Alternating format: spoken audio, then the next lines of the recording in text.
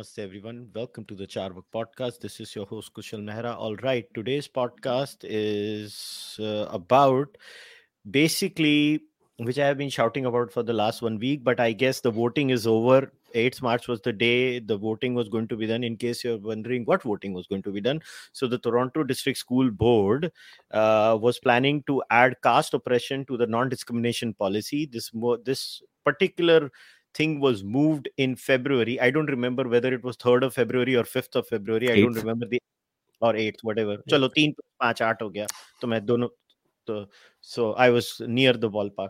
So on 8th of February they made this thing and it was voted for, and then to add caste discrimination into the category was supposed to happen on the 8th of March. And then in between that date where this resolution was moved originally, a lot of activism was happening. Many organizations were actively working. Kona was one of them. There was also Kohi, COHHE. So, I mean, I came to know about it, full disclosure, through Sangeeta Iyer, my dear friend who lives in Canada. And Sangeeta was, in touch with me all the time. And obviously HAF was also helping. So I just, decided, I can invite Nikunj and Jay from Kona. Jay, I think, is representing Kona in Canada, and Nikunj obviously is based in the United States of America. So guys, welcome. Yeah, namaste. Thank you. Thank you for having us. So Jay, चलो तुमसे start करते हैं. So basically मेरे को एक बात बताओ कि अभी let's rewind. So what was the original stand? So what was the stand that was taken on the 8th of February? Yeah, sure. So 8th of February, the motion was presented. It was proposed by trustee Rajkula Singham, and it was seconded by another lady, I think Shri something. So the original motion basically wanted to have a couple of action items with respect to caste oppression. One, it wanted to address the caste oppression in TDSB, and like series of steps were proposed. So it was two-phased approach with the proposed.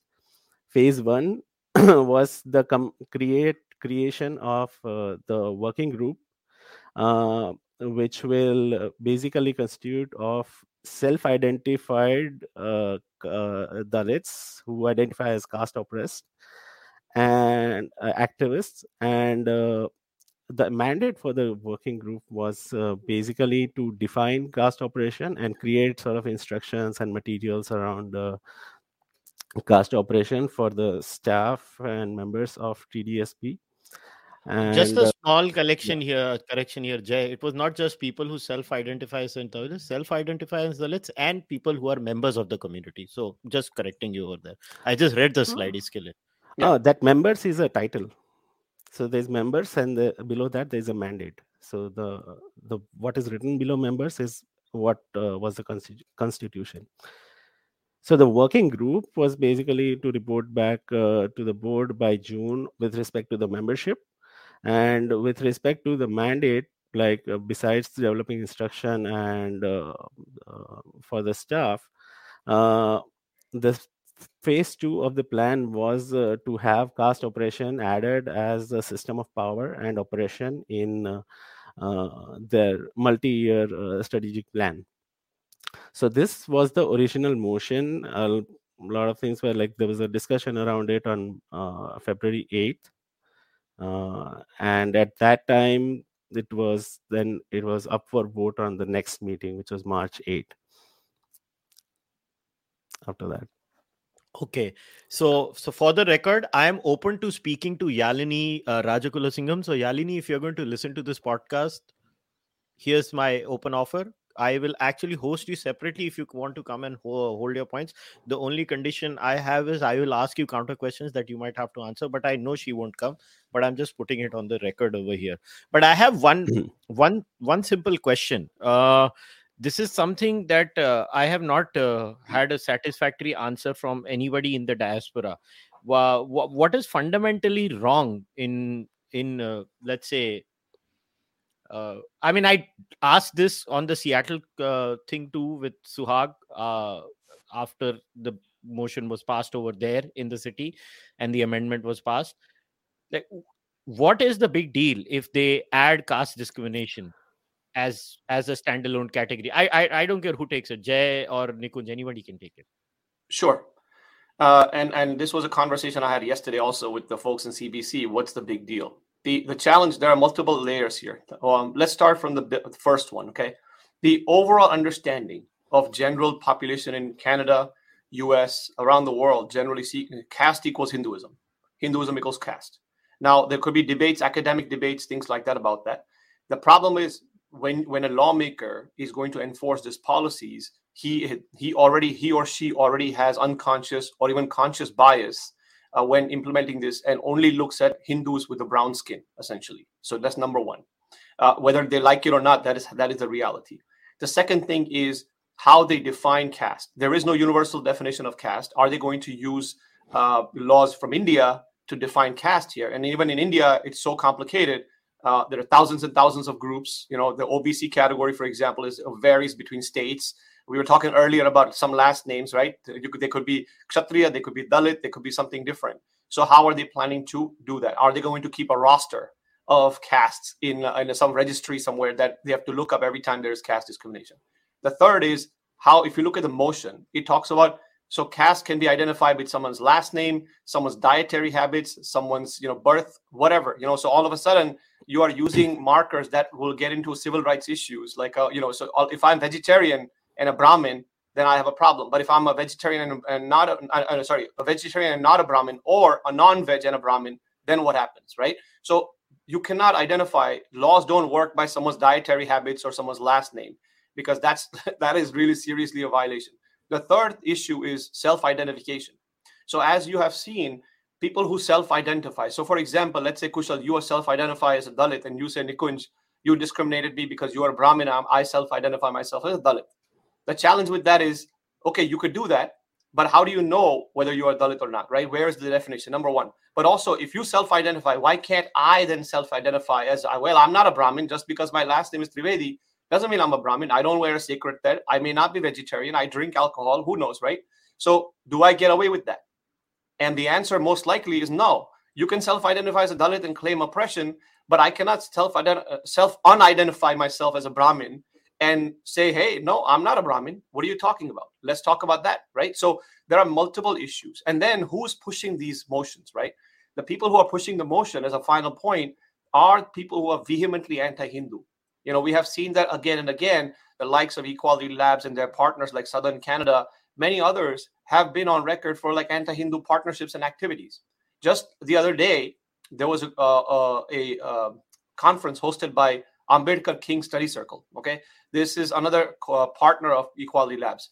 They had what's his name? Kancha Ilaya as the speaker. Now, Kancha Ilaya has gone on record to say that Hinduism must be destroyed. Okay, Hinduism is spiritual fascism, and it must be destroyed. So now you can see a pattern. So these are the points that people need to keep in mind, why it's a big deal. So like from the beginning, you have learned that caste equals Hinduism, Hinduism equals caste, and you have a very simple idea that there are only 5 castes in the world, and that's how you will be enforcing this. So there's so many different issues that we can go on and on for, but I'll stop here because there's so many different types of categories of problems here. Okay, so are you saying, I'm not making an exact analogy or a parallel analogy. I just want to share an image from the Holocaust Museum. So this is the yellow star Jude, right? I don't know if people remember, under the Nazi regime, Jewish people were forced to wear identifiers such as the Star of David armbands or badges. So this is one of the images that the Holocaust Museum is keeping. Now, something very interesting happened with me on social media. Now, I know I should not be giving this Muppet any importance, and I'm not, but I'm just using this Muppet as an example. So obviously the dummy did not know me, or about my background, or about my views on Jati Varna as a system itself. It was very entertaining for me at a personal level, because I am one of the rare people who, the Hindus don't know what to do with me. Like they're like, हाँ ये बात तो बोलता है, मगर साथ में बोल देता है बॉम्ब मार दो जाति मरने को, तो हमको तो समझ में नहीं आता इसका करे क्या. तो this guy called me a Brahmin. It was very interesting. And uh, and then, I was talking to a friend. I can't take the name of that friend, and he saw what happened to me on Twitter, and he messaged me privately, and he shared this image, and he basically told me, the white guy basically did this to you. You do realize that, right? And I normally don't bring the race of the person, but I will, because this was a 20 something white guy who doesn't know anything, but he's found a new stick to beat the new immigrant with. He first thought I was living in America. Little does he realize I'm sitting in Mumbai. And मतलब उसका तो जिसको बोलते हैं पोपट पे पोपट होना, वो हो रहा था. But it's okay. Second, I was not a Brahmin. He did not know that also. He didn't even know that only 25% of the diaspora is actually Brahmin. The rest is not. Even as per surveys done in the United States of America, only 25% are Brahmins. And actually, they will be surprised when it comes to Canada. The number might be even lower. From my experience of living in Canada, the number might be lower, may not be higher.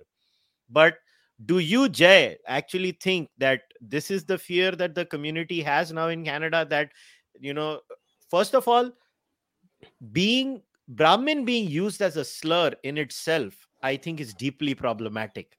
It's deeply problematic to say that you're a Brahmin, so you don't have a say at anything, is actually very hurtful. To I'm not Yeah. one. Before someone says I hate Jati Varna, but at the same time, I have not lost my mind till the extent that I will start using Brahmin as a dirty word. So to use this is why I use the Star of David and stuff like that as an example. Do you, as a person who lives in Canada, Jay, are you Yeah. worried about that? So I'll start with two things. I mean, rather, I'll start with one and then move on. There's one other point I want to make. So first, if you look at my last name, forget about US and Canada.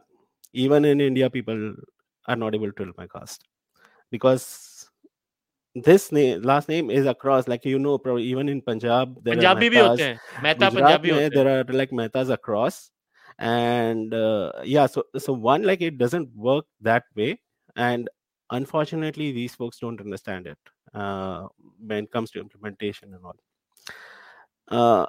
And so coming to the second point, this was actually said in the February 8th meeting where the trustee Rajakula Singham, who presented this motion, she mentioned that she wants to remove certain voices from being heard. I'll have to pull out the exact quote, but essentially they did not want those caste privilege, which they define, whatever the way they define it. They don't want those voices to come forward or to silence them. So silencing certain voices is definitely a part of was part of this motion, at least the February 8 version. But yeah, there's definitely, it will translate into attack on identities. We have seen it even in Cisco case, and like Nikunji will probably best person to elaborate on that. But it doesn't matter what are your views, on caste, what are your views on Jati Varna. If you are being targeted, then they come after your career, they come after your social life, everything. So there is a certain element of truth to that, and yeah, that's what Kona has, like, one of the points Kona raised is around that. So what exactly you're trying to say is, so that I am not misunderstanding you. So what you're saying is, because surnames in India, which are usually indicative of your jati, not caste, jati basically, are complex. So for example, Patel, I don't know. Jay, by the way, I don't know if you're a Punjabi Mehta or a Gujarati Mehta. For the record, who the hell are you? If I'm in Gurgaon, everybody thinks I'm a Punjabi. In Gujarat, everybody will, people will make assumptions.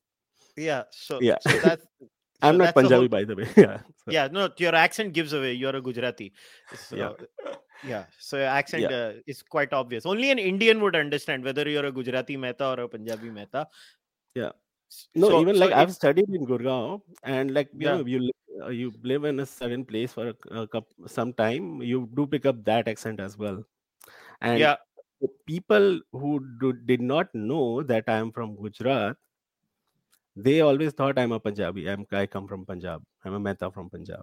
So, Ah, and even in India, people make mistakes, and we have seen even in US the most like famous example when Twitter's Parag Agrawal became CEO. He was identified as Brahmin by Equality Labs, Thenmozi oh Soundararajan, yaar, right? I've So seen white people call Modi a Brahmin. उससे बड़ा क्या हो Right. सकता है? yes, yeah, Vamsi Jewelry, I guess he shared one example where he asked his class about the caste of Modi. Without exception, everybody said Modi is Brahmin, and includes like both. I mean, Indian origin kids and white kids, and everything. So Yeah, that's how so it the goes. point is Yeah, that surnames in India are complex. So I yeah, used the example of Patel in my last chat with HAF, and I said Patels in Gujarat are SC, OBC, general category in India. Patels are all three in the Varna hierarchy, right? The yeah, same Jat, if you want to call it, is all three in the Varna hierarchy. Similarly, is the surname Solanki in Gujarat. Solanki. And why I'm using the word Solanki is because in the latest CBC coverage of the TDSB caste discrimination motion, a Solanki who is a Dalit has spoken. But what are you going to do as a Solanki? Because Solanki is a very famous dynasty for people who don't know Indian history. The Solankis were a very known dynasty. And there are tribals in I think Rajasthan who also took the name Solanki for multiple reasons in the history. There are Solankis who are also Rajputs, by the way. Mhm. Solankis are Rajputs too. So how are these, great Caucasians who are going to formulate this census? How are these people going to figure out ye kaun sa Solanki hai? So the natural answer will be they will be like, go and get your certificate, right? We will have to produce certificates. So chalo, a person like, let's say, Jay or myself, who actually is born in India, then moved outside India, we might have some kind of paperwork. Now, what Jay has children in Canada, and then Jay's children have children in Canada. How the hell are they going to produce any kind of paperwork in Canada which says which Solanki they are? Or it is Nikunj, it is a free for all, as they say. I self identify as a Dalit. Yeah, So in the next 50 years, basically everybody in Canada will be a Dalit. exactly. And yeah, that's the point here. See, it's so funny you bring this up because this is exactly the caste confusion that was created by the British. Okay, it's like so amazing the censuses that they started with, right? It's like they come up with this manufactured word called caste, which was casta, C-A-S-T-A, then it became C-A-S-T, and then it became C-A-S-T-E after that. So they come up with this census and they started to ask every single Indian at that time, like, what is your caste? Nobody had an idea what that word meant. So everybody just started to put whatever the hell they wanted to do. So they went from like 300 castes to like 10,000 castes and back to like, 7,000 castes, 3,000 castes. Every single year that they did the survey, right? It was just a huge disaster. And the colonial rulers and scholars and administrators themselves said that this is a disaster. It needs to be abandoned. And that's what is going on. As you said, why would I want to identify myself as a Brahmin if I'm being discriminated against? Let me just say, hey, my last name was Trivedi, my father was Trivedi, my grandfather was Trivedi, but I don't self-identify myself as a Dalit. Because if I'm going to get benefits or not going to get Forget discriminated, that, why should I have that? Nikunj. Forget that. Surname change करने को कितना time लगता है? America में तो लगता ही नहीं है. यूएस में, कनाडा में भी नहीं लगता. You just literally go. I can go to the court right now in 15 New दिन में Jersey. 15 दिन में हो हाँ, जाएगा, ठीक है? yeah, exactly. And all these children will do is Google Dalit surnames in India, and they will start adopting Dalit surnames in a matter of 20 years. All Yeah. you have is a change of name. So, in a very weird way, I'm very serious and sarcastic at the same time. You know how we had that Italian origin woman who had all the names and Saraswati in the end. We will have those kinds of phony frauds in our own community that will have Dalit surnames. I mean, what the hell is happening here? You see what I'm trying to say? And that's what, see, yeah, this is why when you had asked earlier, we were talking about this stuff, right? The idea is, why is this a problem? The problem is you're raising an entire civilization and their identity. My identity as a community, my community, my religious identity are under a threat, because all of a sudden it's not just about my last name. They're going after my religious preferences, my dietary habits, my sort of entire thing. So tomorrow, if I'm a vegetarian, forget about everything else. If I'm a vegetarian, they can somehow identify by saying that this guy's a vegetarian, he must be upper caste, and therefore he's oppressive. Okay, so now I have to change my dietary habits. Tomorrow morning, if I'm doing pujas and if I'm celebrating Diwali and Holi, well, all of a sudden Diwali and Holi are castes too, because as what Equality Lab said in March 2020, that Holi is a casteist festival where they celebrate the burning of a Dalit Bahujan woman, and where men throw semen at women, right? This kind of nonsense. I'm not kidding you, man. March 2020, Equality Lab's article says this exact thing. Okay. ये now, तो सागरिका घोष ने बहुत साल पहले एक घटिया operate लिखा था, ये उसके ऊपर है ना?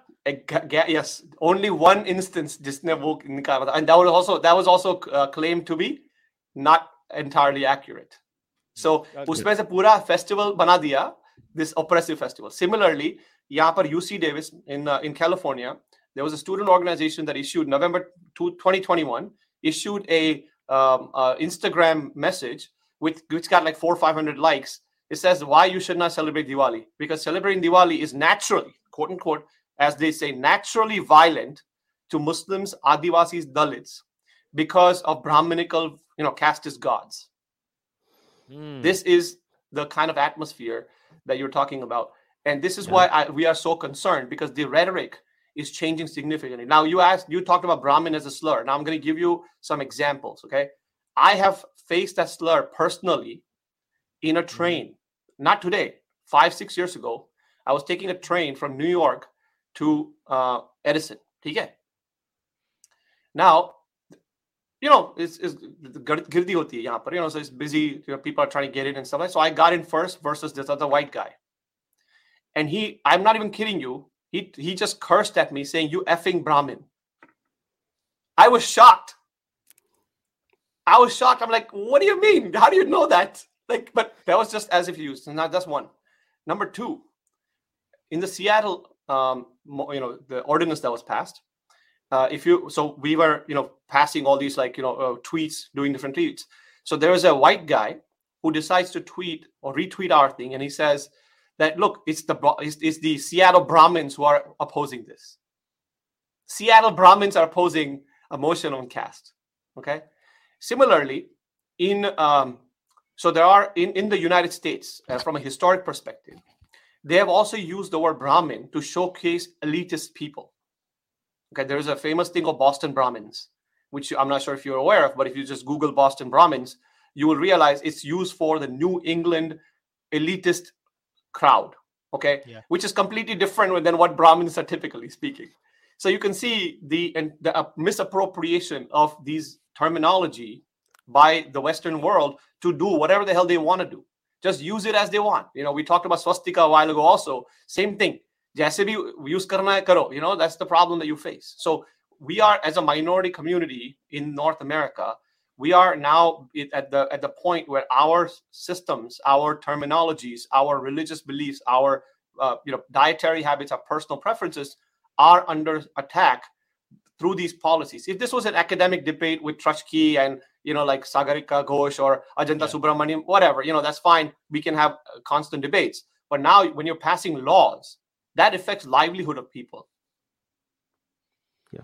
Okay, but I still don't understand this bit over here. How the hell are they going to pull this off? Like, at the end of the day, a policy has to be pulled off, right?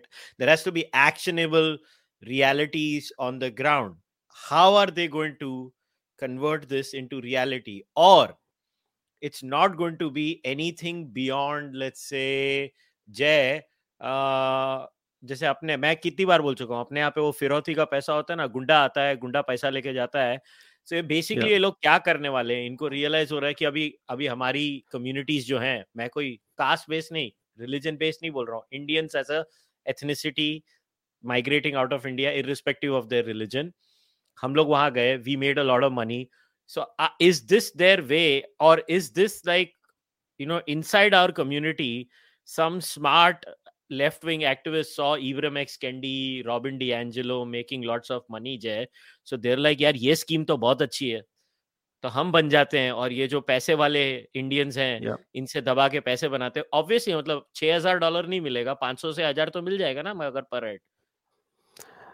Yeah, I mean, one is like the Indian community has been you can say in a way, a victim of their own economic success.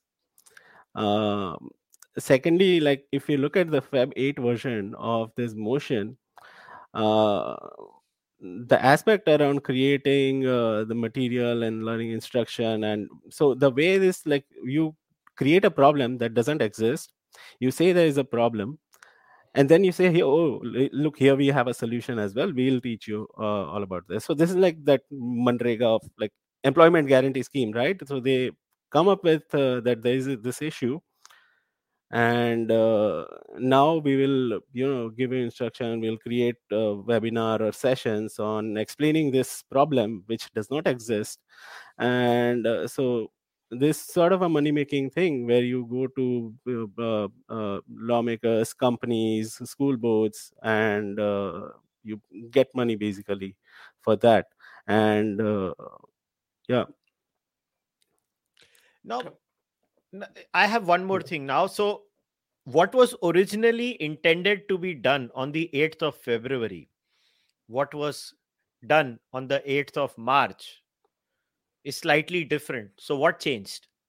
Kuch to hua na? They did not do exactly what they intended to do on the 8th of February. So, what have they done? Yeah. So, following February 8, when this thing came up, there was a lot of uproar in the community organizations like Kona and Kohi. There was an outreach to the trustees. More than like 20,000 emails were sent through the Kona petition, the Kona campaign, which was launched. And there was separate outreach to trustees as well by President of Kona Canada, Rishabh. Yeah, he also reached out to trustees, and then there was conversation, and we basically tried to explain that, I mean, this thing, why is it wrong at so many levels? uh, I mean, it's sometimes it's difficult to prioritize which point to be raised first, because there was no data, there was no evidence. It was all based on this assumptions around last names, dietary habits, and uh, secondly, there was how are they going to implement it? So we shared them the list of like how the government of India implements, how there's a whole laundry list and how it varies across the states as well. So it's not like you have these 4 classes and like you will just categorize them into that, right? The same, let's say, a caste in one state will be, say, low caste, it will be an upper caste in another one. So they haven't really thought it through, but there's certain sort of attraction to recognize any form of oppression, which is common like US and Canada, that whenever there is oppression, it's some people find it very difficult to deny it. So after all these this resistance, what changed was now that whole piece about creating that working group, working committee, and uh, whole creating of instructions, and then adding caste oppression into the multi-year strategic plan, all that went away. And what we saw on March 8 was that now this is being referred to the Ontario Human Rights Commission, and basically they will assess whether the caste oppression exists, and then they will after that assessment, which we are very hopeful it will involve very scientific, like data and evidence based assessment to study, and the second part will be like, even if it exists, does the existing categories, because non-discrimination policy of Ontario Human Rights Commission, if you go to the website, it includes several categories, which includes ethnicity, place of origin, birth of origin, your ancestry, things like that. So if it already covers, and I think Brown University in US, when they added this, they actually mentioned that our laws already cover it, but we just want to make a statement. So yeah, but I hope, like, our hope is that OHRC won't do it. And we are more than like happy to work with OHRC on this going forward. So So once again, so that yeah, I have not misunderstood what has happened.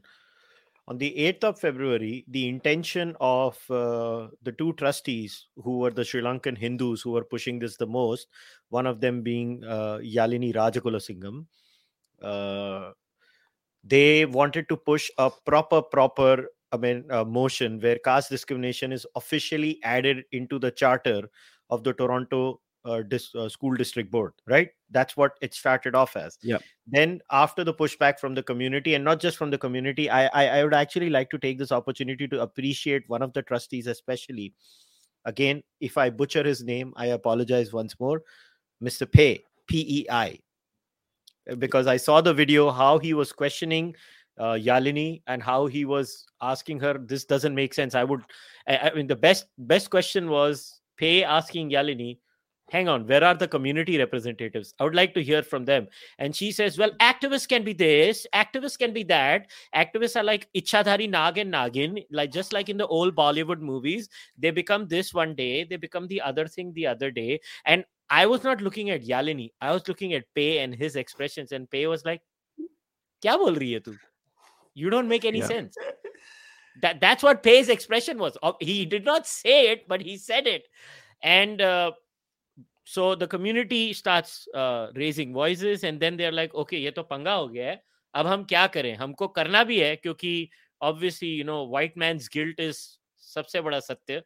And a lot like yeah, when I was listening to the video, there were white people who are trustees, and they're like, they were clearly walking on eggshells. All they had to say was, "Bhai, हमको कुछ नहीं पता, बंद करो ये बकवास." They should have said that, but they're like, yeah, "हमको कुछ नहीं पता, इसके लिए हम कर देंगे." That's what yeah, they did. yeah, yeah, That's literally what they were doing. But when they saw the pushback from the Hindu community and many other members of other areas too, not just the Hindu community, they, I guess, have come up with this. I honestly, and this is where I don't think Kona will agree with me. I don't think anybody won. But the fascinating thing is what Equality Labs said. So I want to share this thread because I was like, whoa. So Equality Labs just did a whole thread. This Women's Day, Equality Labs celebrates TDSB trustee Yalini Rajagulasingham and her courageous leadership in winning historic caste equity resolution in Toronto School District. Yalini is Canada's first caste oppressed school board trustee, and she courageously came out as part of this motion. She faced terrorism smears, bigotry, gaslighting, and violence. Because of her courage, now Dalit Canadians will be working to free all of Ontario province from caste. We salute her courage, love, and empathy for all our communities. Thank you so much, Yalini, Southern, and all the Dalit Canadians that step forward for this incredible win. Hashtag Dalit Bahujan Women Rock, hashtag Jai Bhim, and hashtag Jai Savitri. This is fascinating. They are claiming this is a victory.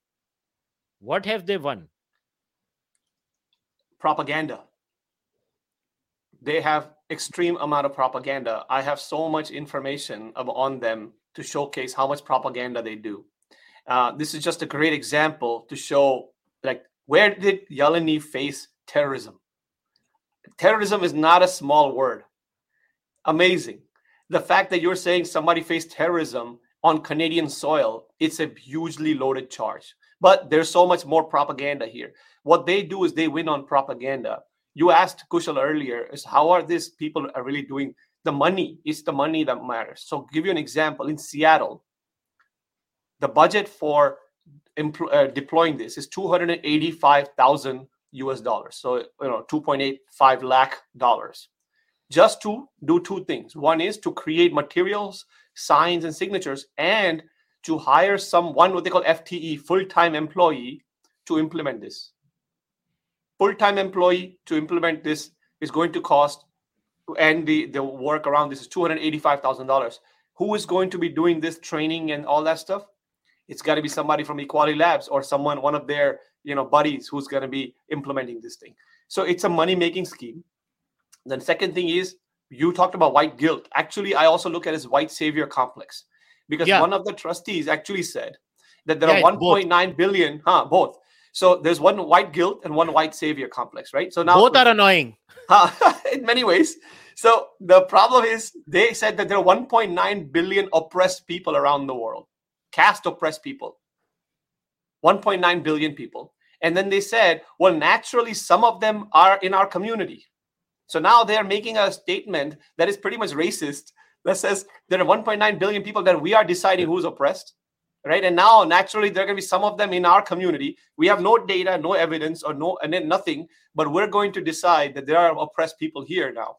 That is a very, very strong white savior complex, extremely colonial in nature. Exactly what the British did, because when they came to the shores of India, they used these types of words.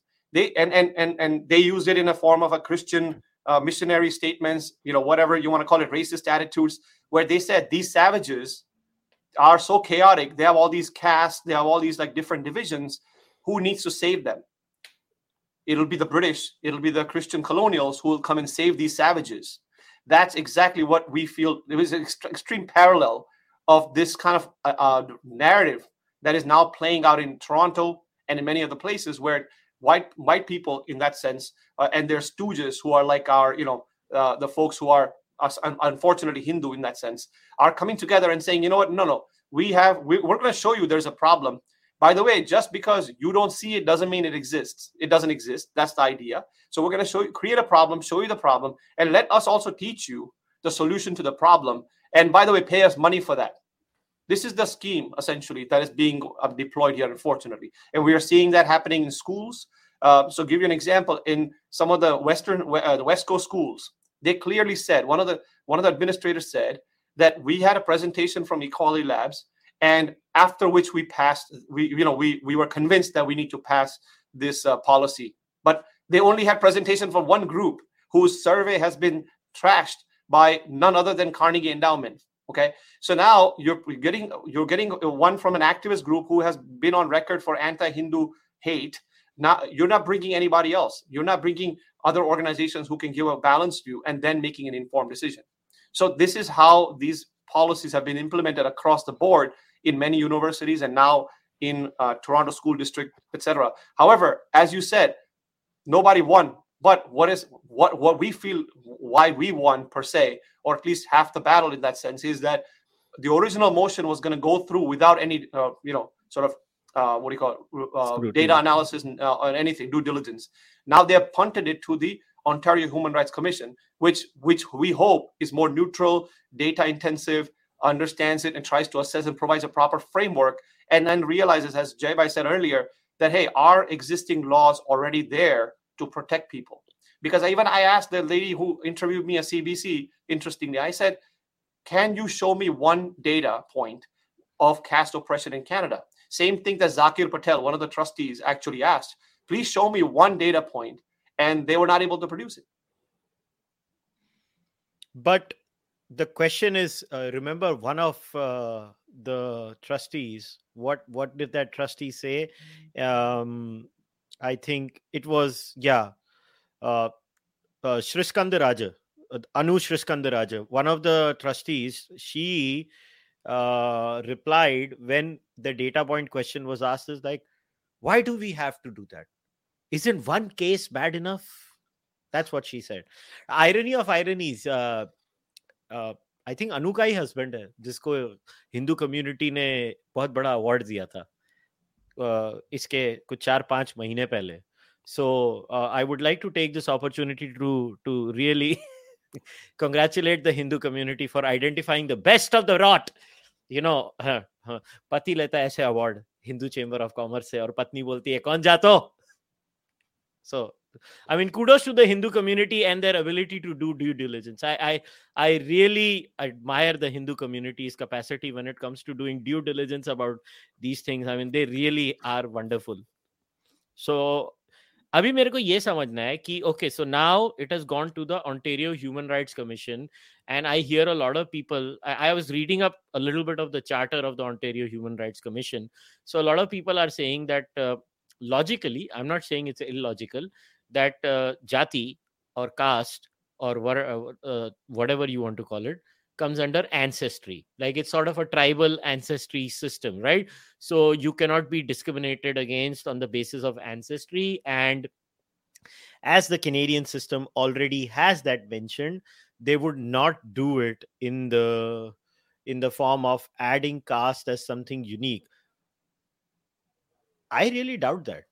I don't look, is gender and see, okay, the left considered gender and sex to be something different, and they were at least sticking to that. They moved the ballpark over there too. So what makes you say that they will say no, caste is something even more unique than ancestry, and we need to specifically mention this in the Ontario Human Rights Charter, and now you cannot discriminate on the basis of that. Like I don't understand why people are so confident it will not happen. Like what is so No, unique about the Ontario Human Rights Charter? no, we're not saying No. we're not saying we're confident. What we're saying is that if you say, for example, if you look at the definition of caste, right, it says it's a system of hereditary. It clearly says caste is a system of hereditary.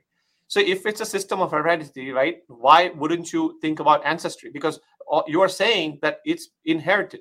If it's inherited, then from an ancestral perspective, you have it. Now, you give an example of gender, right? Gender and sex. Yes, while the some of the sort of movements have conflated the two sometimes, right, between gender, sex, different things. Still, there are clear laws in both the U.S. and in Canada that actually specifically say, because caste is such a problem that you have to understand how the adjudication happens. Let's say, for example, they want to add caste. Again, coming back to the point, okay, if they added it, how would they adjudicate? Because I don't know about the Canadian laws. Maybe Jai Bhai knows more about it. But in the US, you have to have basically a common man test, right? Essentially saying, does this law, can a common man, meaning man or woman, understand this law when they are being charged?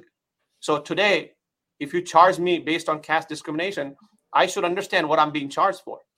You can't say that, oh, someone self-identified themselves as a Dalit and charge you for caste discrimination because you are now, I consider, the state considers you as a Brahmin, when I don't have any rights to self-identify myself that I am not a Brahmin. Even though my last name is Trivedi, I'm not a Brahmin. Like you said, my last name is Mehra, I am not a Brahmin, right? So why should I have to be forced to identify myself in one way? So that's where the issue will come in. So we feel that, yes, maybe let's say if you are right, Kushal, they may say, well, we need a special category. The bigger challenge will be the implementation and the adjudication of how to apply this law to a common person. And to add what Nikunji mentioned, when we say like we are confident, this won't happen without intervention of Hindu community. So we are not saying it will happen on its own, or we are just praying that this happens. Hindu community will need to interact and like get involved as well in explaining through things through proper channel. So but at least there is an it gives us an opportunity to explain why, what is wrong with the way this motion has been passed, and what's the whole issue about. So, and probably you can say the assumption is that there will be well-reasoned people who are looking at data and evidence while making laws in OHRC, and not maybe like ideologically charged, or people suffering from white guilt or white savior complex. The problem here is that, let's say you go to the Ontario Human Rights Commission, right? The Ontario Human Rights Commission comes to you and says, well, we have heard complaints from so and so people about so and so discrimination happening, and and I would be slightly sympathetic to this, that sometimes saying produce the evidence of something, it's kind of hard. Producing evidence of sometimes casteist biases is hard in some occasions, but not in all occasions. Secondly, what I find very interesting is that this system that we have in India is actually a intersection of two separate hierarchies. A tribal identity, which over the period of time in India also meshed with a class hierarchy. And it kept on becoming rigid in some areas. It was fluid in some areas. Then when it was fluid in some areas, it became rigid there, and then became easier in some areas. It was never stable. Yes, endogamy, it kept on increasing in India. Nobody can deny it. The science is out there. India has been highly endogamous for the last 1500 years. No matter what people say, they cannot deny that. But my fundamental problem is, I, as a Charvak, as a Nastik, as a Nirishwarwadi, I hate this system. I hate this system fundamentally. Why? If, let's say, there is a Charvak or a atheist, whatever they want to call it, why should they be forced by the state to identify with the system in the first place? Who the hell is the state to tell me you are someone from this caste, no matter what you like? Now, it assumes caste is immutable. That's what it assumes. Now, I get it. Race, in some sense, is immutable.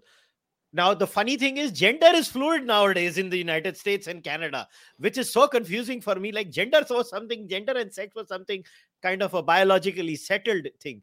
But what they are making me do, and what are they going to do with the Patel community? I genuinely want to know, because they are in large numbers in North America. They are a giant community in North America. How the hell are they going to figure out which Patel is what? Like, how will and has anybody actually written, like Nikunj, the biggest problem with the Hindu community is, and I include myself in this. I'm not like I am larger than the Hindu community and I am this separate person in the room, and you crazy people are doing this. No, I'm including myself in this when I insult my own community.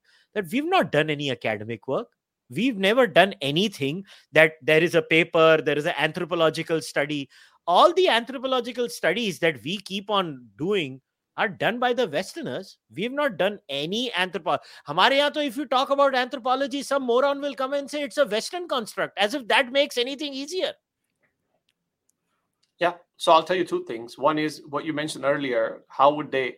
So in the case of Sundar Iyer from Cisco, okay, the state of California basically gave him an identity that we believe you are a Brahmin, so you're a Brahmin. This is actually in the court document. Okay. So the guy wrote 20 years ago in his undergrad times, or when he was doing masters or something at Stanford, he wrote how he's not a Brahmin, he hates the system, he does not wear janoi, all of those things. He has written this 20 years ago. So he basically self-identified as a non-Brahmin, essentially, 20 years ago. And he's on record. So he didn't make up this thing after the Cisco case. Still, submitting that evidence, the state of California basically said that we believe, based on some quote-unquote their information, that you are Brahmin. This is actually in the case. So when you read this stuff, right, because you have to go by case law at the end of the day. If let's say right now the only case out there is the Cisco case, if you seriously think about it, and it's not even proven yet. There's so many holes in there. Now you talk about Dalits versus Brahmins, etc. Now, if you look at this, all top three positions in the Sundar Iyer case were given to a Dalit. All three top positions, knowing that these are Dalits.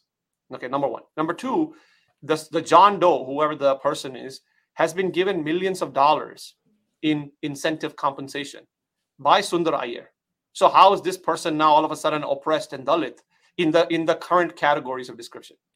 And the third thing, as I mentioned to you, Sundar Iyer himself has self-identified as a non-Brahmin from a perspective of the fact that he doesn't believe in the system, he doesn't wear janoi, he doesn't do many of the things that a quote-unquote typical Brahmin would be charged as doing. Yet the state of California said, no, we don't care what you say. We identify you as a Brahmin based on belief. So this is the dangerous thing. So tomorrow, as you said, if I'm a Charvak, if I'm an atheist, if I'm an agnostic, whatever you want to say, and if I just happen to have a last name of Trivedi, all of a sudden, I don't have to be religious, right? All of a sudden, they can charge me with caste discrimination because I happen to be Trivedi, and I have, I'm a manager, let's say, and I have an employee who decided that he doesn't like me, or we have a disagreement, and I fire him, or I have to give him a bad grade, and he charges me with caste discrimination. So now all of a sudden, my religion, my family, my last name, my dietary habits, everything will be coming into play, and saying that, hey, Yeah. this guy is casteist. That is the dangerous part of this. And that's what we were going to be talking to if we get a chance to talk to the Ontario Human Rights Commission and explain to them the concerns about adjudication. Yeah. So let's say you put a separate category of caste. How the hell are you going to implement it without violating my civil rights when I self-identify as a non-Brahmin, for example, let's say? And like one point I would like to add, like if you look at the proceedings of the 8th February meeting and maybe even the March 8 meeting, the way the caste is explained is that caste may be indicated by last name, dietary preferences, skin tone, or like, but not limited to. So basically, they get to pick and choose. Let's say your last name is this. Oh, you are a Brahmin. Acha, your last name is not that. Arre, but you are vegetarian. So then you are a Brahmin. You're not. And if none of the above, Is you're fair correct. skinned. So yeah, so if you're fair skin but you're non-veg and your last name is not indicative, but if you're fair skin, then you are Brahmin. So basically they get to pick and choose, like Subway we get pick vegetables, like whatever we want to add. And yeah, so that's like the sinister part where So you long story basically have short, they all are these. the judge, jury, and executioner, everything. Yeah. So the community has no input. Like Trustee Pei was going on insisting in the entire question and answer session, and he kept on saying, where does the community have a say? But like in the small CBC clip, I said, Mr. Jungam, if I remember, he's in Canada too. He Carleton said that, University. yeah, ये वही है ना जिसने मकरंद का बंद कराया था? ये वही है ना बंदा? वही है ना? हाँ, मतलब मेरे क्या, मैं थोड़ी याददाश्त खराब हो गई है, मेरे को याद नहीं रहता. So what he was essentially saying is that you don't have a say if you're not a Dalit. Okay, fair enough. Well, I see where the logic is coming from. It's a left-wing worldview, although I don't agree. I think anybody and everybody should have a say on topics. An argument should not be based on the mouth and the ethnicity of the person.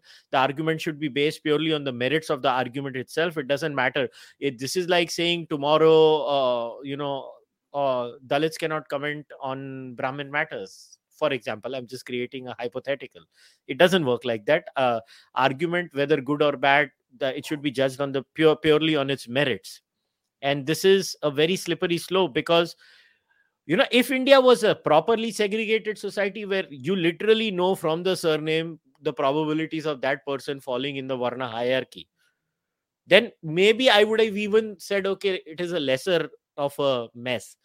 But I know this for a fact that in India, there is a giant community, especially in northern India, by the way, especially in northern India, that is Dalit and is hardcore vegetarian. And if you put meat on their plate, things will happen to you. Things that you have never imagined in your life at a serious, violent level. Are you going to then basically cancel them as you're not Dalit enough because you're vegetarian? Or this is like you have imbibed Brahminical values by becoming a vegetarian. Like, what are they going to do? Like, for example, I invited Deepak Aldrin on Deepak, the pod. Yeah. So what? How are they going to classify him? He's LGBT Dalit, but he doesn't buy all this nonsense. I have another friend who lives in India. She was also an NRI for a long period of time, a fantastic human being, Prerna Tiruvai. She's a activist, a Dalit activist in Hyderabad. And I was talking to Prerna offline, and Prerna told me that what they're doing to the diaspora is unfair because I did not face any discrimination as a Dalit when I lived in New Zealand. She did not face it. And she was like, that doesn't mean it is zero. But it also doesn't mean that it's pernicious. The question that people need to ask the Ontario Human Rights Commission is that, I shared the research of Jesse Singal, or the op-ed of Jesse Singal. He was sharing some papers, he shared the research where what happens is diversity training tends to sometimes backfire and have a very negative impact. Negative impact in the sense that where fissures may not exist, you will create it in your basic, crazy idea of doing something where none exists. So do you see that also becoming a problem, Nikunj, in the future, where these diversity, they might force diversity workshops on companies in Canada? They already exist. Anybody and everybody. I have so many friends in Canada. They're like, we just have to sit on these workshops and now hear about trans this, trans that. They don't have the guts to oppose it because they're like, job chale jayega. So they just sit there. So now one more diversity workshop will be added, which will be the caste thing. Yep. It's already happening. We have seen this happen in some of the corporate trainings. In the Peel School District, if I'm not mistaken, they have this also. So now next month there's a movement to create Dalit History Month, right? And Mr. Jangam, who we mentioned, is on the forefront of that too, along with groups like Equality Lab. So there's an entire movement. So during that time, there's a push to do caste equity training, where you basically are going to be sitting. You as a Hindu are going to be, your religion is going to be attacked because the terminology that they use and the sort of the framework that they use is completely Hindu. In the other things, no one's saying that, for example, no one's saying that, other religions like, let's say, Islam or Christianity have this issue or that issue, and there's a gender issue, there's a sexual issue, there's this issue, that issue. No one is bringing that framework. It's purely about gender, about race, et cetera, in a corporate setting. But we are uniquely disqualified in that sense, because now all of a sudden the caste equity training focuses on people of Indian origin and people of Hindu origin, very particularly, even though sometimes they don't use the word Hinduism, but they will use all the terminology. Quacks like a duck, walks like a duck, but it's not a duck apparently. So मेरे को एक बात बताइए, Julia Roberts की जात क्या होगी? Exactly. 2-3 days ago, there was an interview I did with the NPR, and the lady there, she's half Indian. So I asked her the same thing. I was like, your first name is this and your last name is something like this. What is your jati? How is this caste law going to be implied to you? And the answer is most likely it won't be implied to you because you're not a person of Indian origin. So basically it's a racist policy, right? Exactly. That's why I'm saying. That's what I wanted to come to. Yes. And second question. If I am a West Indian Hindu, ISKCON and many other movements have created so many Hindus in the African community. They will be targeted. They will be targeted because they're black. Yep. So now they have a double-edged sword. They have the black sword and the Hindu sword. Both will be, essentially double swords. And so the white man will not be targeted in this, because remember the areas that were mentioned in the Seattle caste law, South Asia, Senegal. The साले नाम लिखते हैं, Nigeria, Senegal. Somalia. बेशर्मा को देखो नाम लिखते हैं. So basically वो क्या कह रहे हैं कि काला और ब्राउन आदमी और येलो, बेसिकली हम जापानीज और ये लोग, हम लोग जो है, हम टुच्चे, गोरा टुच्चा नहीं है. गोरा बुद्धिस्ट होएगा ना, वो जाति वर्ण नहीं करता. अब मैं अगर गोरे को, देखो मेरे साथ कोई स्क्रिप्चर में तो जीत नहीं सकता है. मैं तो कैप्टर वर्स पढ़ना शुरू कर दूंगा हर हिंदू और बुद्धिस्ट स्क्रिप्चर का. मैं ऑलरेडी पूरा एक पॉडकास्ट कर लिया था, बता दिया था, देखो ये बुद्धा ने कहा है, ये बुद्धा ने कहा है, ये बुद्धा ने कहा है, ये बुद्धा ने कहा है कास्ट के ऊपर. मगर गोरा बुद्धिस्ट तो ऐसे घूमता है कि जैसे वाह मेरे को तो कुछ हुआ ही नहीं है. क्यों? बुद्धिज्म भी जाति वर्ण है के बारे में बहुत ही फैंटास्टिक व्यूज रखता है, तो बुद्धिज्म को भी बैन कर दो फिर. मगर नहीं, बहुत सारे गोरों ने बुद्धिस्ट बना लिया है अपने आप को, तो बुद्धिज्म कूल है. इसका रास्ता क्या है? So basically मतलब scarred for life if you're non-white, and also scarred for white, but also legally scarred. Now you're going to have a law. In academia, there's discussion about racist conversations and this and that. All that is going on. And by the way, you mentioned earlier, Kushal, that there is no academic work. In fact, there is. Abhi kya ho raha hai? In the last few years, there has been academic papers that talk about caste and Western construction of caste system. There's a gentleman by the name of Dr. Prakash Shah out of the UK. He has done that, and there's an entire body of evidence that has been coming out about this whole Jati Varna system, and challenging the current Western narratives about the whole thing. So my point is that there is information. The problem is we don't circulate that information because we have internalized guilt. कुछ तो problem होगा ही हमारे में, इसीलिए तो ये सब चल रहा है. No other community thinks this way.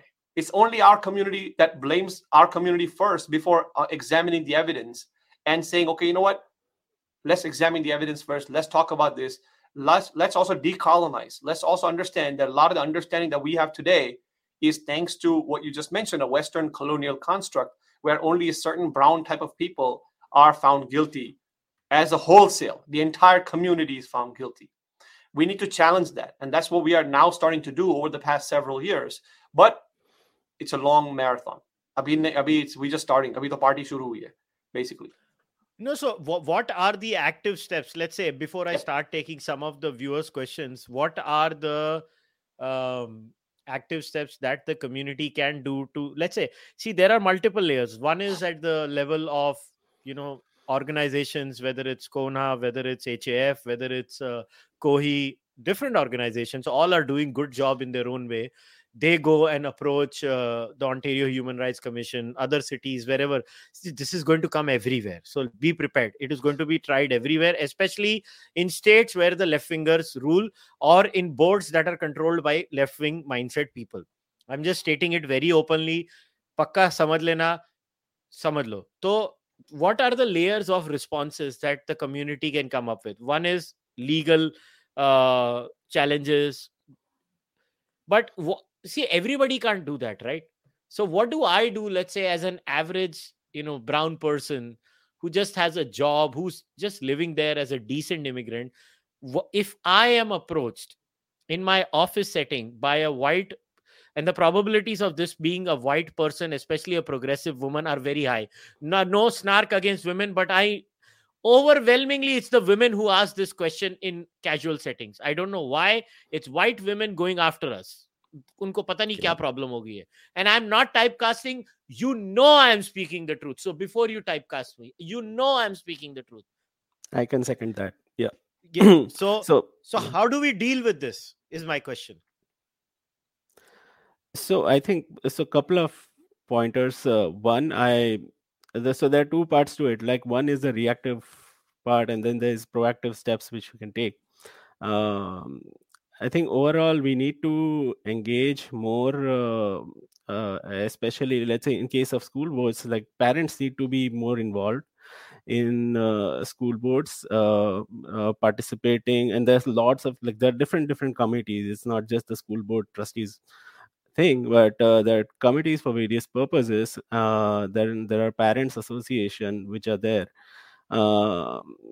Hindu parents get involved in that and just be more vigilant and see what things are what is happening, see what the kids are learning at school, because these things comes through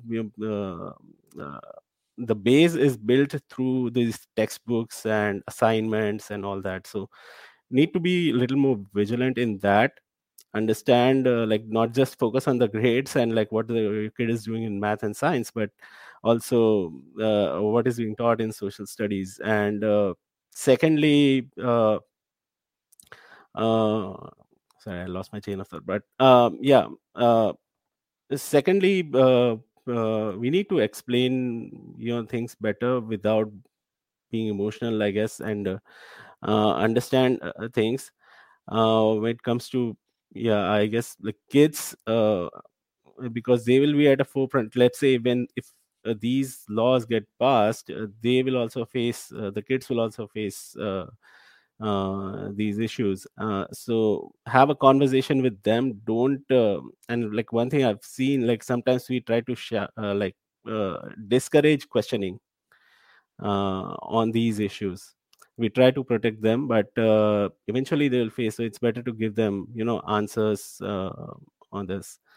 And apart from that, engage with organizations like the organizations like Kona and Koi, who are working well in Canada and US, and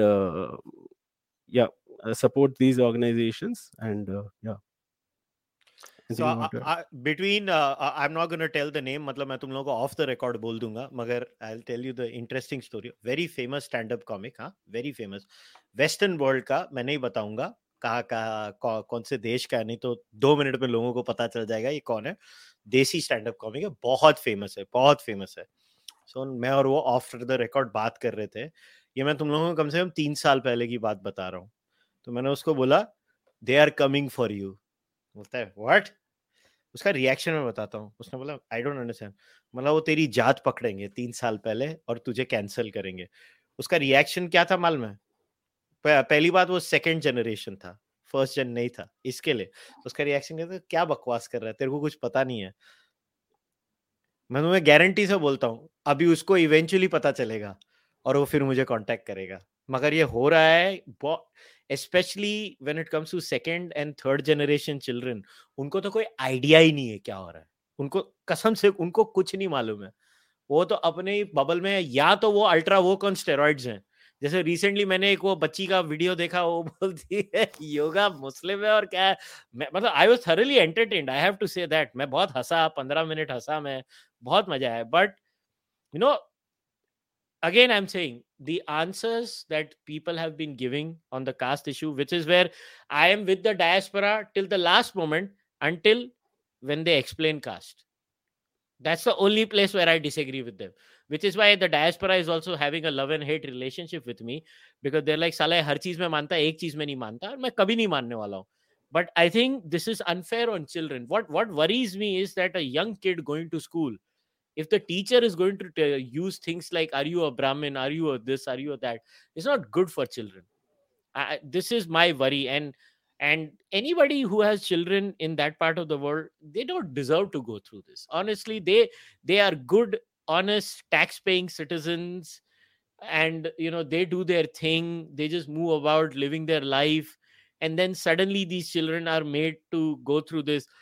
I don't know what the Sikh community in Canada is going to do about this. On a very serious note, like, my opinion, you want to see casteism in one community? Oh boy, go to the Jat Gurdwara. Then you will see casteism. And to everybody out there, if you're a Punjabi, stop using the K word. You know exactly which word I'm talking about. Stop using that word. That's actually a slur. That's a casteist slur. Luckily, most second generation Hindu Punjabis don't speak Punjabi. They don't even know the word, so they don't use it. But I know second generation Sikh children in Canada dropping the K word in gurdwaras like they are eating kanda bhajia. They drop that word. So yes, a lot of things also need to be done at the level of the community. By the way, the K word is also used by, guess who? Pakistani Punjabis in the mosque. They also drop the K word. Everybody who is Punjabi or Punjabi adjacent knows the word I'm talking about. Everybody knows the word I'm mentioning because it is dropped so much. So you know what? It is not fair to say that nothing exists. We are using certain deeply problematic words over there, Nikunj.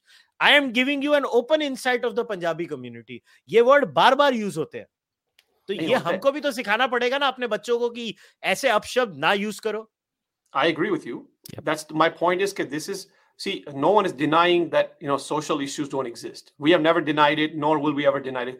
Denying it is stupid. You can't deny reality in those things. What we are saying is the anecdotal information that these people, the slurs and all these things are social problems. If you go to the Christian churches, or if you go to the Christian community, if you go to like within the Christian community, they have interesting words for each other. Okay. They have interesting words. They, for example, one Christian sect will absolutely hate the other Christian sect, right? And there has documented information. They may not bring it out, but it is true. So these things happen not just within the Hindu or the Sikh or other communities, they happen across the board. But are you now going to pass a law against the Christian community or any other community for saying, hey, you guys are discriminated against each other, right? Those types of things, when laws are in place and when teaching is exclusively a unique phenomenon, and you are now trying to tell a child, just because he or she is born a certain way, hey, by the way, you have a problem. You don't know you have a problem, but your ancestors for thousands of years have had this problem, and you have inherited that problem in your DNA. In your DNA. And that's what we're Sounds a trying to lot teach you. like those eugenicists of the 1920s in the United States of America. Yeah. Right? Yeah, yoga. Sounds That's the problem. it literally is like, life takes full circle. In 100 years we're back to the eugenics policies. But now let us take a few questions. This is a legendary question asked by someone from the diaspora. I mean, this is a mystery that nobody can solve. So I'm not going to take the name, but someone says, my son, daughter, and many of my family members are vegetarian and go to temples. I eat pork. So who is the Brahmin and who's the Dalit? Exactly. And I also know many people in my own friend circle or community, etc., that go to temples, eat meat, drink alcohol, and do many other things. So who's the Brahmin and who's the Dalit and who's the so-called bad person, good person, etc.? This is a very common thing that's in our community. So the answer is no, none of them. This is where this is where the whole the definition of caste really falls apart. Because now, if you're going to go by dietary habits, for example, one of the things that one guy said in Seattle is that Jainism is militant vegetarianism. Okay, because apparently he has his wife who's a Dalit married, and his mom, because she eats meat and his mom is a vegetarian, strict vegetarian, she doesn't like it. Now, do you want to have a law for that? That's your family problem, man. Go and talk to your mom. We don't need to have a law for that.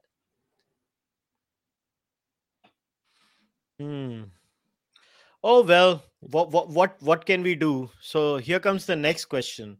Can we say the Canadian caste, like champagne socialists, educated social climbers, hardworking people with immigrants and other depressed classes? I'm literally reading the question and I don't understand what the question means, but I will reframe it.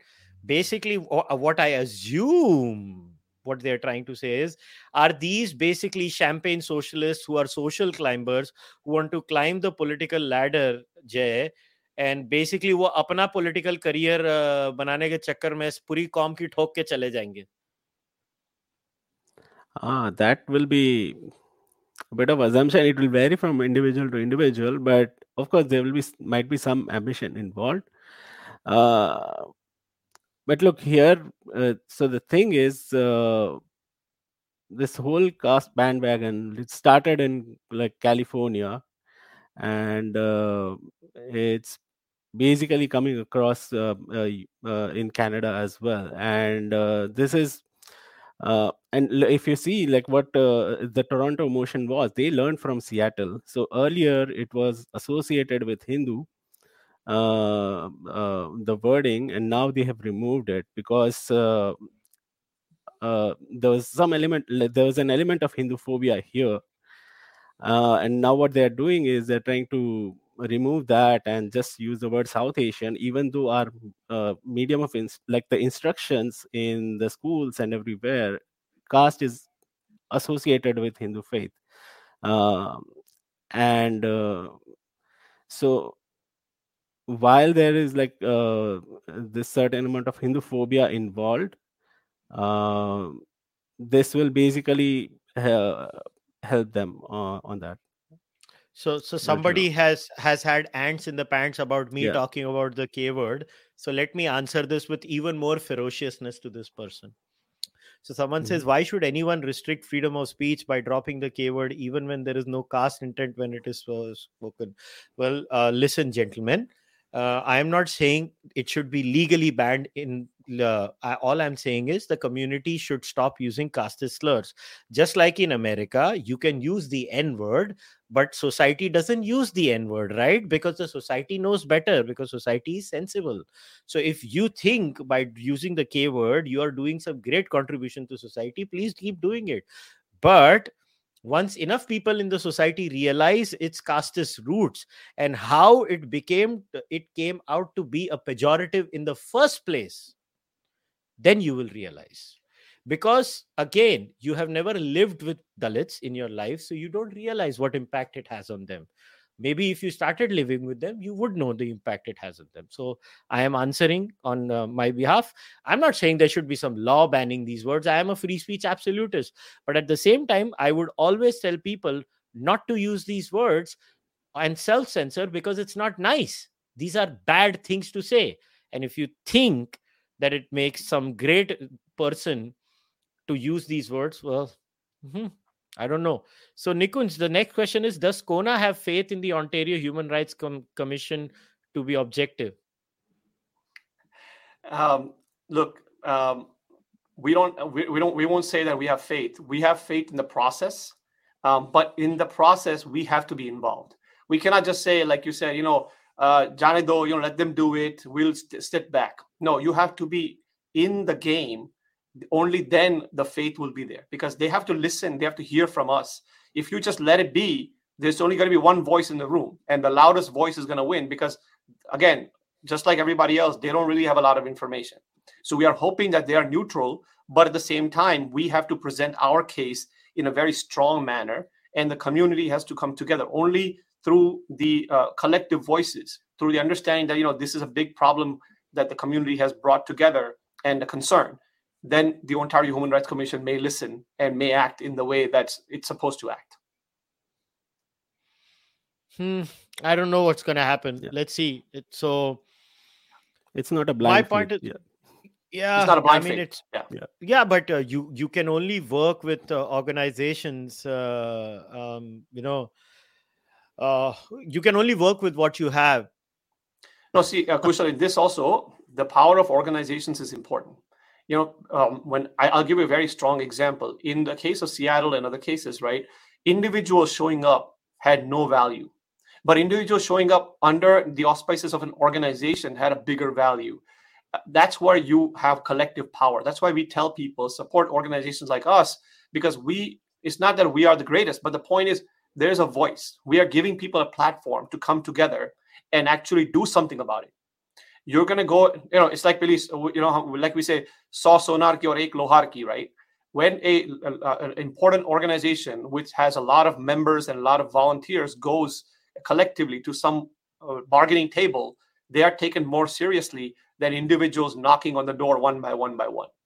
Now, in the case of politics, yes, collective votes matter. So, but at the same time, you have to have lots and lots of votes. And the Hindu community is not as strong from a political perspective, unfortunately, which it needs to happen. It needs to be politically strong as it goes forward. But today it's not. So we have to understand what our power structure is and what the bargaining chip looks like for us. Fair enough. I understand what you're saying, but look, it's a complex issue which somebody has asked, how will we educate our woke children? I'm sorry, this is so funny. Hey, मेरा बच्चा woke है, उसको मैं कैसे समझाऊं? I don't know. It's not easy. It's not easy. I mean, if you have one of those kids making those TikTok videos where क्या बोलते हैं, yoga is Muslim, I mean, you Sufi, can just Muslim, say black, Buddhist, Jain, everything else but Hindu, essentially. Yeah. So basically, all you can say is sorry to the world. I contributed to this. Yeah. No, it's a serious problem. It's a serious problem. But it's important to be engaged with them, not like stop having those conversations. I guess a big part is also because when immigrants, when like at least the first generation immigrants who come, because a large part of focus is on building lives, especially from the economic front. And look, even in India, the school textbooks and all that, we are not learning the exact correct version, right? So there's certain amount of relearning which is required, and probably we have not invested time in doing that and finding the answers to the questions which your kids will ask.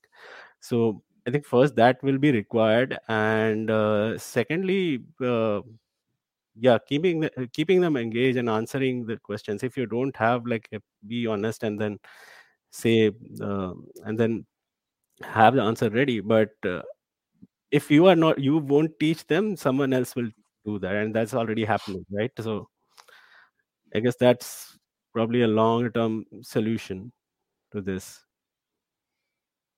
So this is a good point somebody has said. Asking your caste itself should be a ground for discrimination. In fact, this is like to use woke lingo, a microaggression and something that should trigger you, right? Yes, the very fact you're asking me for my caste and my family background is a problem. It should be a problem because of all the things that we just discussed for the past hour or so.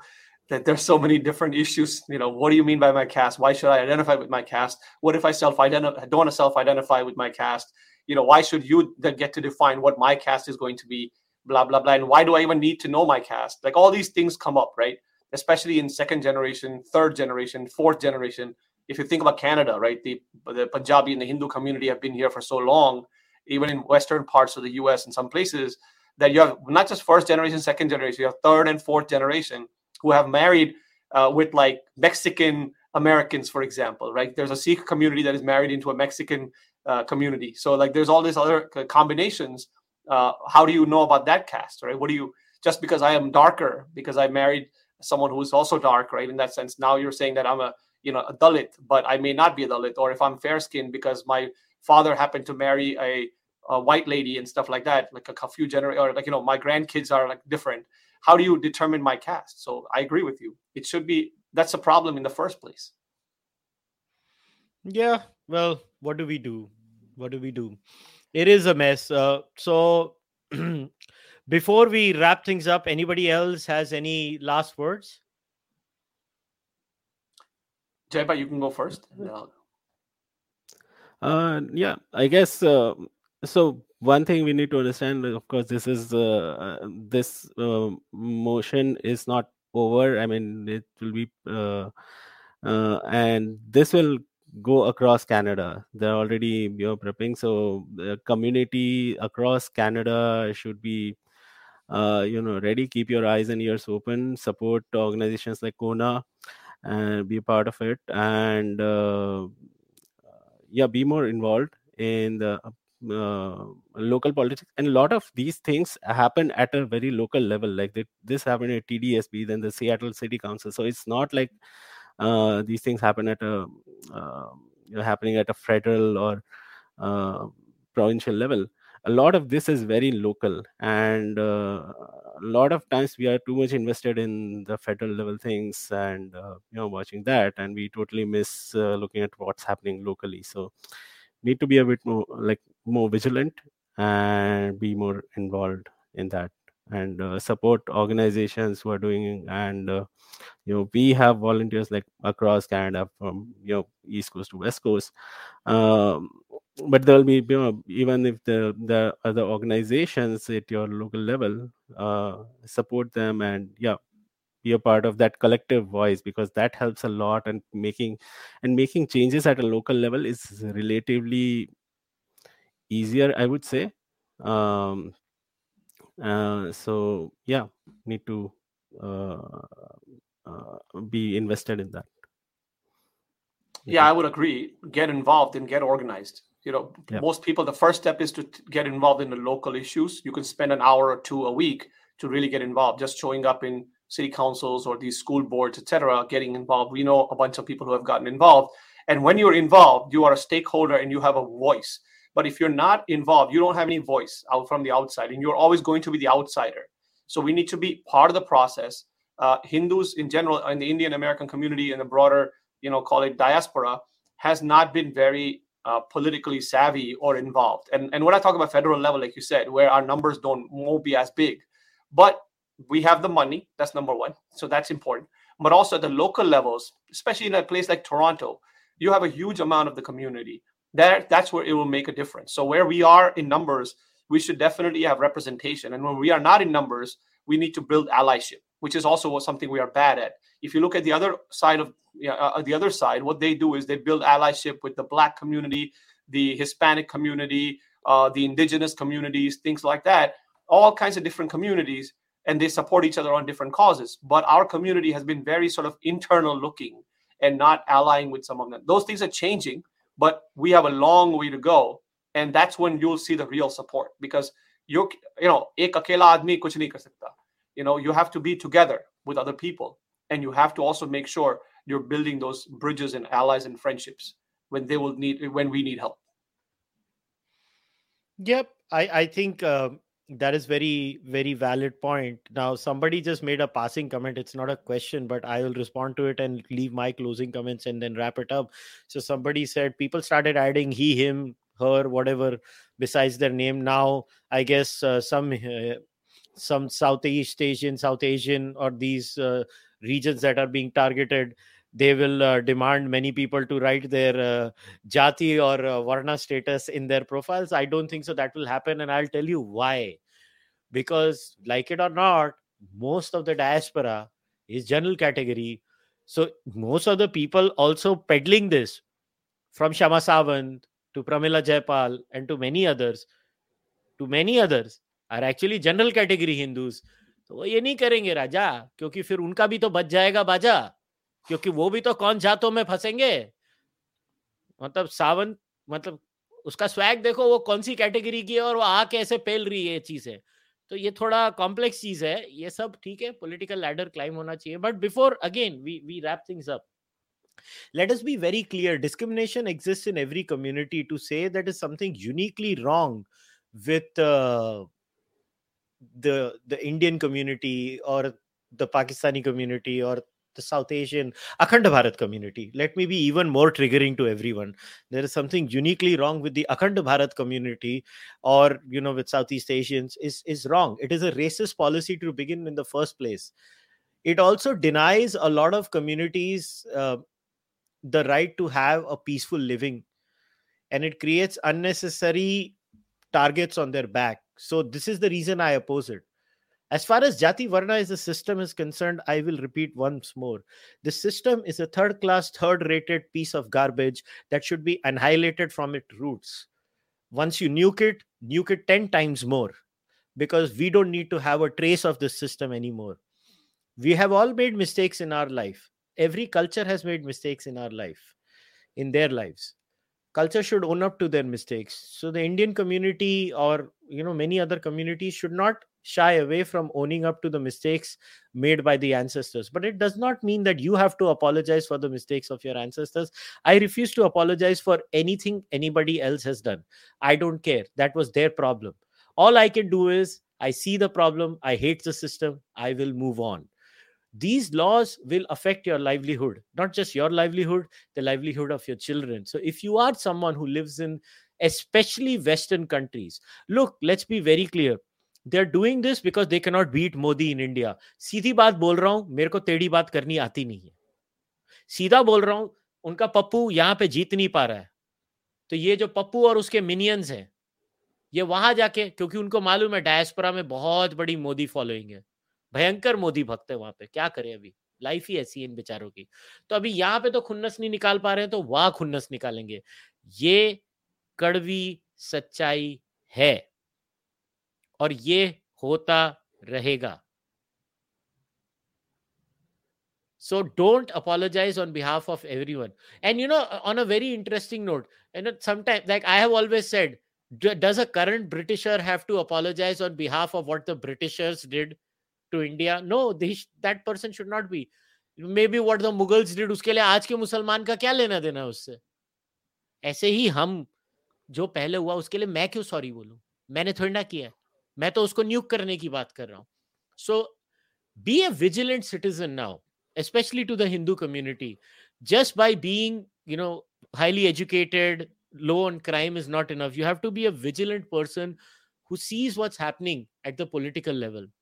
and try to support multiple organizations. I once again want to, I started off by giving a shout out to my friend Sangeeta Iyer. I want to end again by, giving a shout out to Sangeeta. She is also someone who's very active inside the community over there. She's part of Kohi. She and that organization was also doing good work. So I want to congratulate Sangeeta on what she was doing. And there are many others who are doing good job. Kona is doing good work. Hindu American Foundation, देखो मैं सबसे बात करता हूँ, मेरा किसी के साथ पंगा नहीं, मैं एज लॉन्ग एज वो कम्युनिटी के लिए अच्छा कर रहे हैं मैं सपोर्ट करूंगा. मेरे पर्सनल व्यूज है, मेरे व्यूज ऑन एनाइलेशन ऑफ जाति वर्ना कभी चेंज नहीं होने वाले हैं, और मैं हमेशा उसके लिए काम करता रहूंगा, एक्टिवली डिस्ट्रॉय करूंगा उस सिस्टम को मेरे through. But I will never impose my views on others. But at the same time we have to look at this in a very mature way. To say something travels from India over there is unfair on a second generation and a third generation child. It is very unfair. And India is also changing. Pew polls suggest caste discrimination is reducing significantly in India. So, maybe the person who's carrying the bag and baggage with him, what if the bag and baggage itself has changed in the home ground? So what are they going to carry over there? So, and to the people who are pushing these legislations, your hatred of Modi should not cloud your judgment so much that you ruin the lives of people. So once again, Nikunj and Jay, thank you for coming. I wish you guys all the best, and I'll try my best to help the community in whatever way possible. No, thank you for having us. Thank you very much. All right, guys, we'll wrap today's discussion. Once again, you can follow Kona on social media. I left their Twitter handle and the website address in the description of the podcast. You can also support the Charvak podcast. As you know, this is a member-driven podcast. I don't do ad reads. मैं आलू सब्जी प्याज crypto नहीं बेचता हूँ मेरे channel पे, तो मैं सिर्फ मेंबर्स पे जिंदा हूँ. तो मेंबर बनो, whether it's on YouTube or Patreon or Fanmo, wherever you want to go and become a member. You please subscribe to the channel. Also leave a rating on iTunes or whatever, Spotify, जहाँ पे भी सुनते हो. And like this video, comment. गाली देना चाहते हो गाली भी दो, वो भी एल्गोरिथम को मदद करती है, तो गालियां ही दे दो, चलो कुछ तो करो. But I'll see you guys next time. Until then, namaste, take care, bye.